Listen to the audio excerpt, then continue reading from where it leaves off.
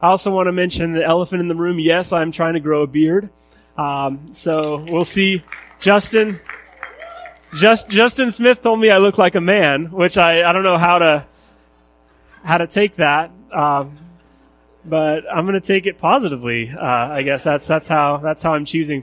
For the month of December, we're doing a series called Christmas Promises, where we're thinking about the coming of Christ. And I don't know about you, but I just get excited. I always, during the month of December, just block off this time of preaching to think about the message of Christmas, because not only do I think collectively we need it, but I also need it as well. I need to be reminded of what the coming of Christ means to me as an individual and how that is an ultimate blessing. One of the things that I love about Churches of Christ is that we get the chance to take communion together every week to remember Christ's sacrifice for us, which is so vitally important. But it's also important for us sometimes to remember that Christ came to earth to choose to be with people who are very much like us. That Christ comes to us in our real lives. That's the promise that we're going to think about today, that in the reality of what life actually looks like in our world, Christ chooses to be with us.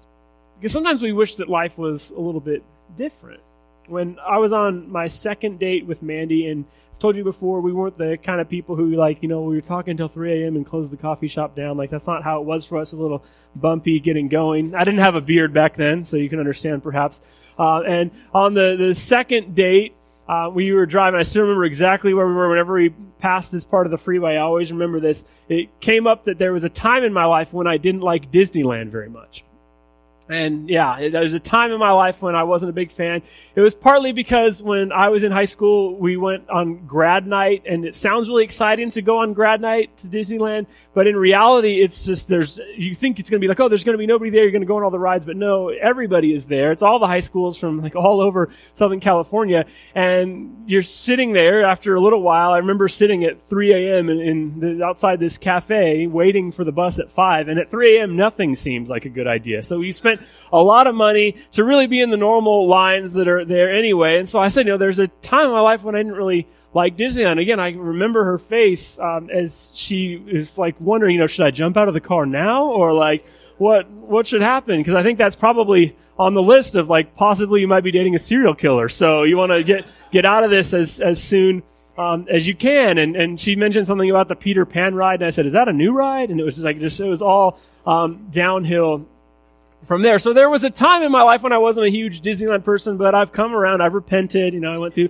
the ceremony and everything. And it's a fun place to be. And one of the reasons why I think we love Disneyland is because it's perfectly manicured, right? All the bushes are taken care of correctly. The people who are there, the staff members there, they're just excited that you're there. Your favorite childhood memories, they're just hanging out, just enjoying that moment. And we can start to think, man, I wish my life was like that. So every few months, it's my heart wants to get back to that place, right? I want to go back, and even though it costs an arm and a leg to get in at this point, we're willing to do it and wait in hour-long lines for the rides that we really want to do, because there's just something about it. It's appealing to think of this perfection that we all have in our minds. We wish perhaps that our lives were a little bit more like that. And I think we can think in the same way as we come into the Christmas season. We can think of it as this perfect moment. And obviously it's a very important moment, but the reality of the first Christmas and the reality of us, our Christmases collectively, they're not perfect. There are things that we perhaps are struggling with. Maybe during this last year you've had some things happen, and it's hard for you to think about approaching Christmas. And we can have this Disneyland Christmas perspective because all the movies that we watch, it all just wraps up. There's usually some sort of conflict that happens, but within an hour and a half or an hour 45 minutes, it's wrapped up and it's solved. You see these Christmas movies, and Rudolph's birth defect ends up saving Christmas. Buddy the Elf ends up finding his real family, and also adopting a family and finding a wife that we think. It's kind of this weird situations. Ralphie gets the red rifle. Virginia proves in court that there is a Santa Claus. And so there's some conflict that happens in these movies, but in the end, it's wrapped up in a perfect bow, and everybody seems happy. And in your heart, you think, wow, I wish Christmas was like that for me. I wish that it was a little bit better. I wish I had like the perfect family around me. I wish that it was all like wrapped up in a bow. But it never really is for us.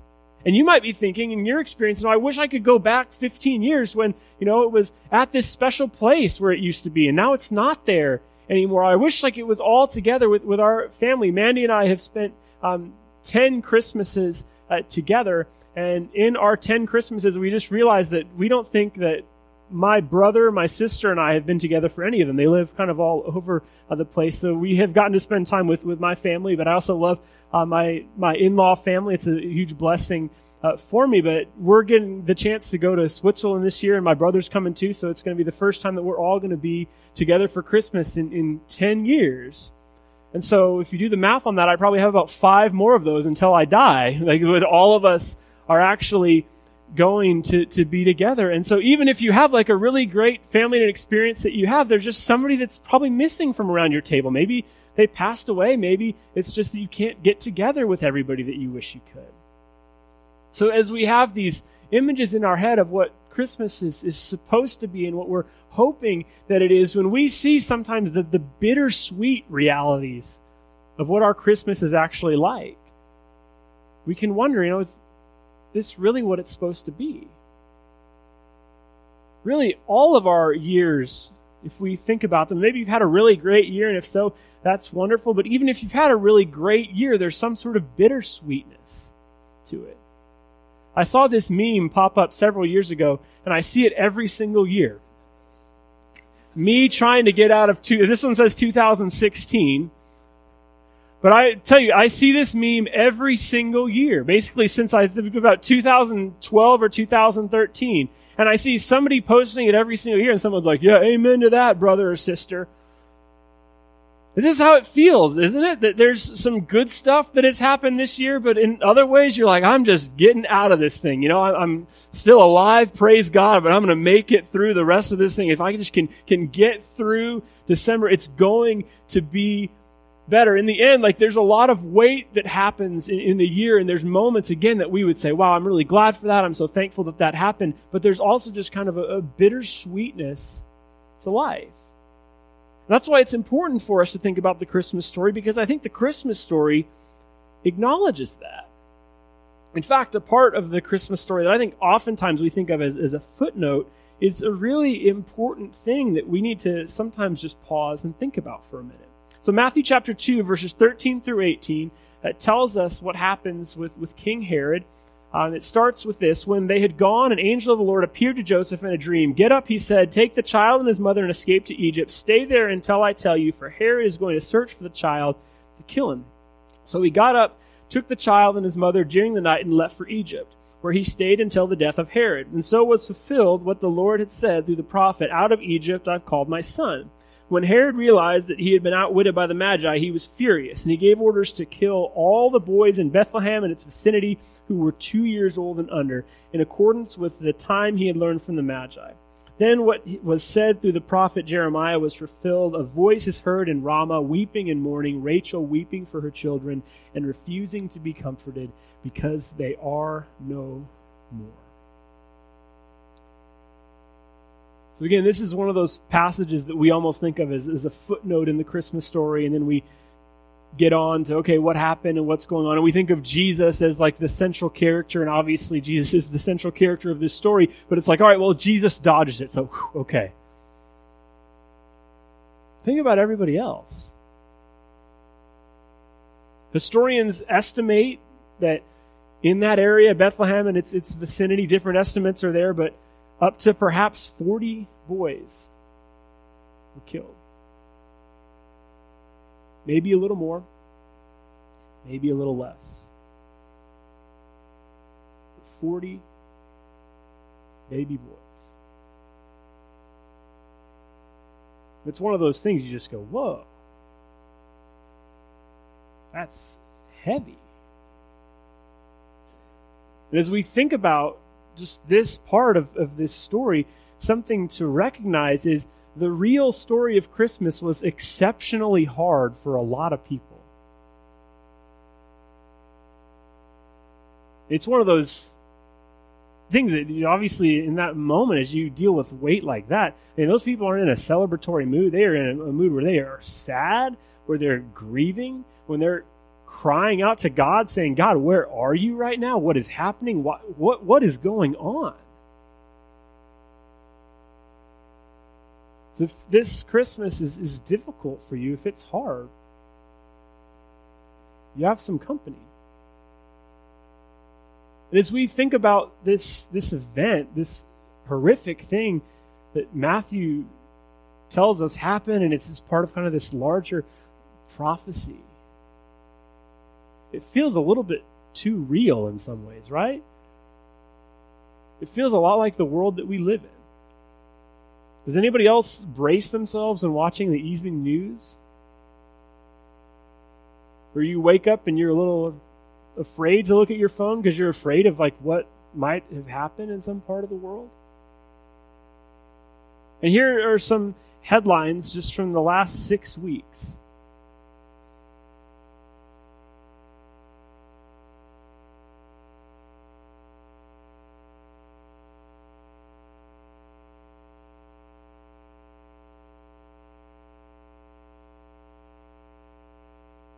And that's just the last 6 weeks, and that's not all the bad headlines that there were from this last 6 weeks. And I made sure to have one from CNN and one from Fox News, so whichever one is fake news, you can...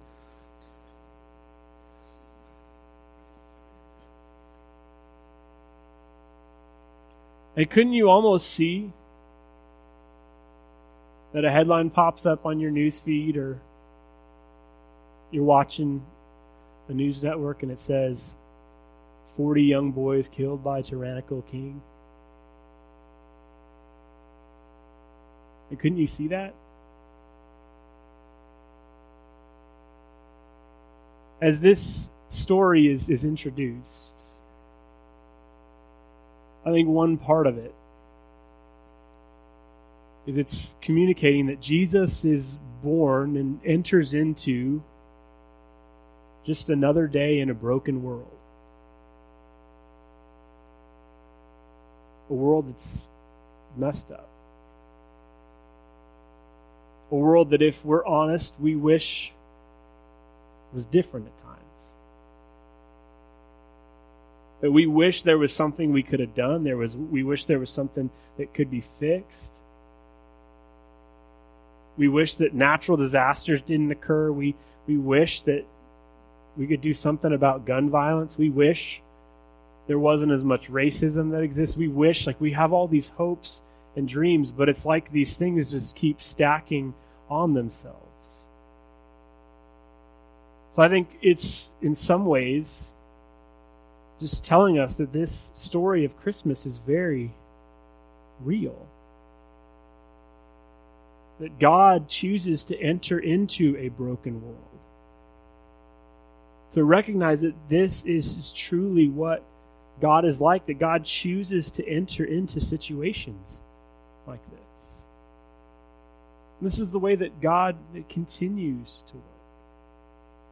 But even as that is true, we still have a certain perspective of hope that we cling to. The passage that is referenced in Matthew 2, chapter 18, it's a reference to Jeremiah 31, and Matthew quotes part of Jeremiah 31, but 31 in the chapter 31 in Jeremiah, it continues from that point. He quotes a part of it, but oftentimes what's helpful is to go and read some of the surrounding passages around that quote to help us to understand what Matthew is trying to help us to see. And so he writes about the weeping that is happening, but then in verses 16 and 17, Jeremiah says this: "Restrain your voice from weeping and your eyes from tears, for your work will be rewarded, declares the Lord.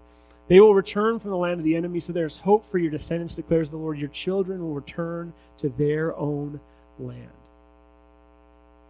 If you could just get that one phrase right there, wouldn't it help you a little bit if you could just hear that God sees what's happening in your life, and God knows that it's a struggle. God knows that it's difficult for you. Sometimes it's hard for you to put one foot in front of the other, to wake up out of bed. It's difficult for you, but your work will be rewarded. God sees. God knows. That what you are doing for the good of the world and fighting and being persistent in hope, even when it seems broken, even when things seem messed up, like it's not really ever going to be better. But if you continue to pour your heart into the good work of the world, God sees it. God sees your tears and understands. God knows what life is really like. And yet God chooses to send Jesus into the world, in a world that is very much like ours. The hope of God enters a world that is like ours. In the struggle of life, God chooses to be with us. We see this from the beginning of Christ's birth in the context of that story and what's happening in this. And then we see it as Jesus' life continues. And I don't want to minimize that there are a lot of joyous moments in Jesus' life. He has a good number of good friends. He has some moments that he experiences, I would argue, some great joy and some opportunities to really be with people. And I love how Jesus is so often learning and highlighting outsiders. Like, it's people that you wouldn't expect that Jesus is like, actually, it's this outsider, this Gentile who gets it, and all you Jewish people don't get it. He has all these great moments where he gets to experience the joy that God has called him to, but also we see that Jesus experiences the kind of pains, the things that we all collectively experience from time to time. Maybe you have an issue physically that's hard for you to deal with, a chronic issue that is just really difficult for you to understand every single day. John 19 tells us that Jesus experiences that pain. That Jesus knows what it's like. Then we see the pain of the cross as well. Jesus experiences physical pain. Or as Jesus goes to be with his friend Lazarus, and he recognizes the pain that people are experiencing. And actually the Greek word that is used there is basically like that Jesus is angry at death because he sees the way that death affects the people around him. And it tells us that Jesus, in that moment, as he pauses before he raises Lazarus from the dead, he weeps. He weeps with those who mourn. If you're mourning during this holiday season, for whatever reason, Jesus knows what that's like. And maybe you're gathered around your holiday table, and as I've talked about, there's people who aren't there, who were always there before for different kinds of reasons. Maybe you can't be together with the people who are most important to you, or maybe you just have some issues that have gone on. Maybe you've lost someone during this last year. Maybe your family's just weird, and it's complicated, and it's hard to be together. There's a new Heineken commercial. I don't know if you've seen it, but this guy walks into like what clearly is his family like holiday gathering, and it gives captions for each of the people. The first one he sees is dad, and then the second one is mom. You're like, all right, this is looking pretty normal. And then it's like mom's new boyfriend, and he's like over there like painting on this thing. He looks like a very strange character. And as the person like continues to walk through this holiday party, it just gets like weirder and weirder who all is at this thing. Maybe that's how your family feels. Perhaps it is just an odd bit of a collection. Jesus experienced that too, the conflict that exists in his family. In the beginnings of his ministry in Mark, it tells us this, that Jesus' family says that he's out of his mind. His family. And eventually there's a reversal on this, and James, the brother of Jesus, writes the book of James. That might be the best evidence that that Jesus was very real and is who he says he was. First of all, because there was at least at the beginning a difference of opinion on that, and then eventually he turns around and he actually is claiming that he was the Messiah. What would your brother have to do to prove to you that he's the Messiah? He'd have to do quite a bit, probably. But James eventually is convinced and writes a letter that's very practical about how to live as Christians in the world. He's one of the first leaders of the early church. But Jesus had his family at one point say, he's out of his mind. You ever felt like you've let down your family, or your family feels broken? Jesus knows what that's like. Maybe during this holiday season, you're feeling the pressure of financial needs, that you're in a great amount of debt, or you're trying to figure out a certain financial issue that you have. As that one headline said, that 15% of the GM workforce is supposed to be laid off, and people are wondering about what's going to happen with that situation. If you have financial needs or issues, Jesus talks about how he has no place to lay his head. He lives, basically, we might call as a vagrant, going from town to town, confident in God, but often unsure what's going to happen for the next meal. Jesus felt abandoned by God. In Mark 15, he cries out, Eloi, Eloi, lama sabachthani, which means, my God, why have you forsaken me? Why have you left me here in this situation? Maybe you're feeling like that during this Christmas season, that there's something that's going on in your life, and you just say, why is this happening? What is going on? This feels so out of control. Jesus knows what this is like. That this is the world that God entered into. And as Jesus comes into the world, a tyrannical king does something again like we might see on the evening news. And so if your life right now isn't like Disneyland, or your Christmas isn't necessarily going to be like Disneyland, there is still strength and comfort even in that pain. And ultimately, we get to recognize, I think, that God knows what this is like. C.S. Lewis says this way, which I think is just brilliant. Friendship is born at that moment when one person says to another, what, you too? I thought I was the only one. And that's so true, that people who've been through like the difficult things that you now are experiencing, it's them who, maybe even if it's just like 2 months in the future, they can say, oh yeah, that 2 months ago, that was horrible. But let me tell you what this is like. Or maybe it's someone who experienced this already, five years down the line is able to say, yeah, that's really, really difficult, but let me give you some wisdom as I've journeyed with this a little bit. Or hopefully you've had the opportunity to do that as well with your own situations. That you've been able to surround somebody who's in a difficult season and put an arm around them and say, I get it. I know what this is like. The Christmas story, in a very real way, is saying God knows what it's like to have these headlines just kind of continue to come at you, and you're just not even sure what to do with it, but God chooses to enter into a broken world.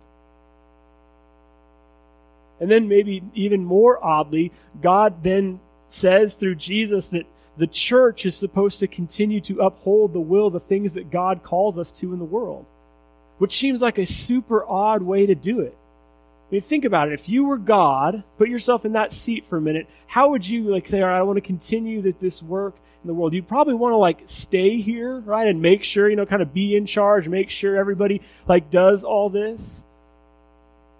But Jesus says that the church is the bride. This is who God chooses to work. And God, you'd think, could have formed some sort of perfect thing, but instead he chooses to establish something that's human, frail, and imperfect.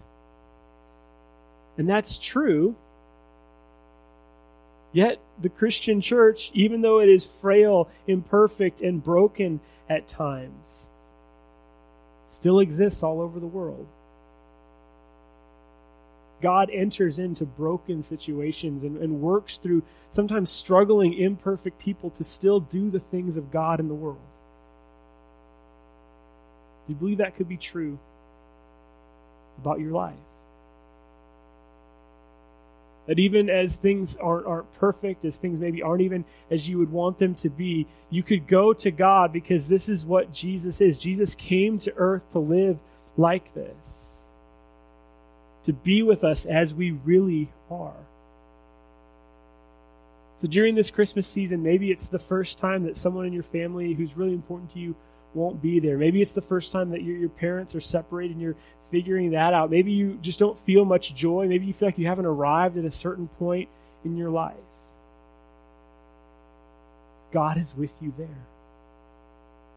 God chooses to be with us as things really are. And even in that, God chooses to say, I know that it's difficult and it's hard for you, but your work will be rewarded. What you are doing matters. It's seen. It's important. And even though as you try to do good in the world, and sometimes it feels like you're just throwing rocks at an ocean, it's making a difference. It will be rewarded. So as you come into this season, I'd just like you to think about, from this last year, what is your headline? If you had to write a newspaper about your last year, what would your headline be? And again, it's going to be bittersweet for all of us, that there's going to be some things that we would say, yeah, I'm really celebratory about this, and maybe you're in a season where you're mostly celebratory, and praise God for that. Like, go watch some Christmas movies and just love it. But for those of us who have had a struggle in this last year, it's been difficult, and you might say, I'm going to always remember 2018 for this. And you're like that kid straining to get out of 2018. Just know that whatever your headline happens to be, God is with you there.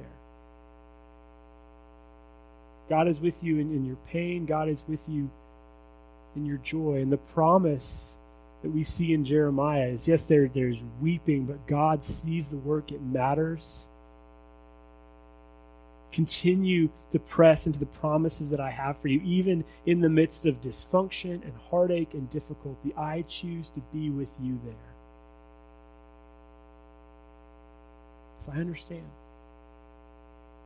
I know. And I can give you strength. As we close today, we're going to sing the fantastic hymn. It's not a Christmas song, but the song, I Need Thee Every Hour. It's just one of the most simple, yet I think profound messages that if we could just get into our hearts during this season, that as we think about the things that we would celebrate from this last year, and as we think about the things that were hard for us during this last year, as we kick off a bit this Christmas season here on December 2nd, may we recognize that we need God in all things.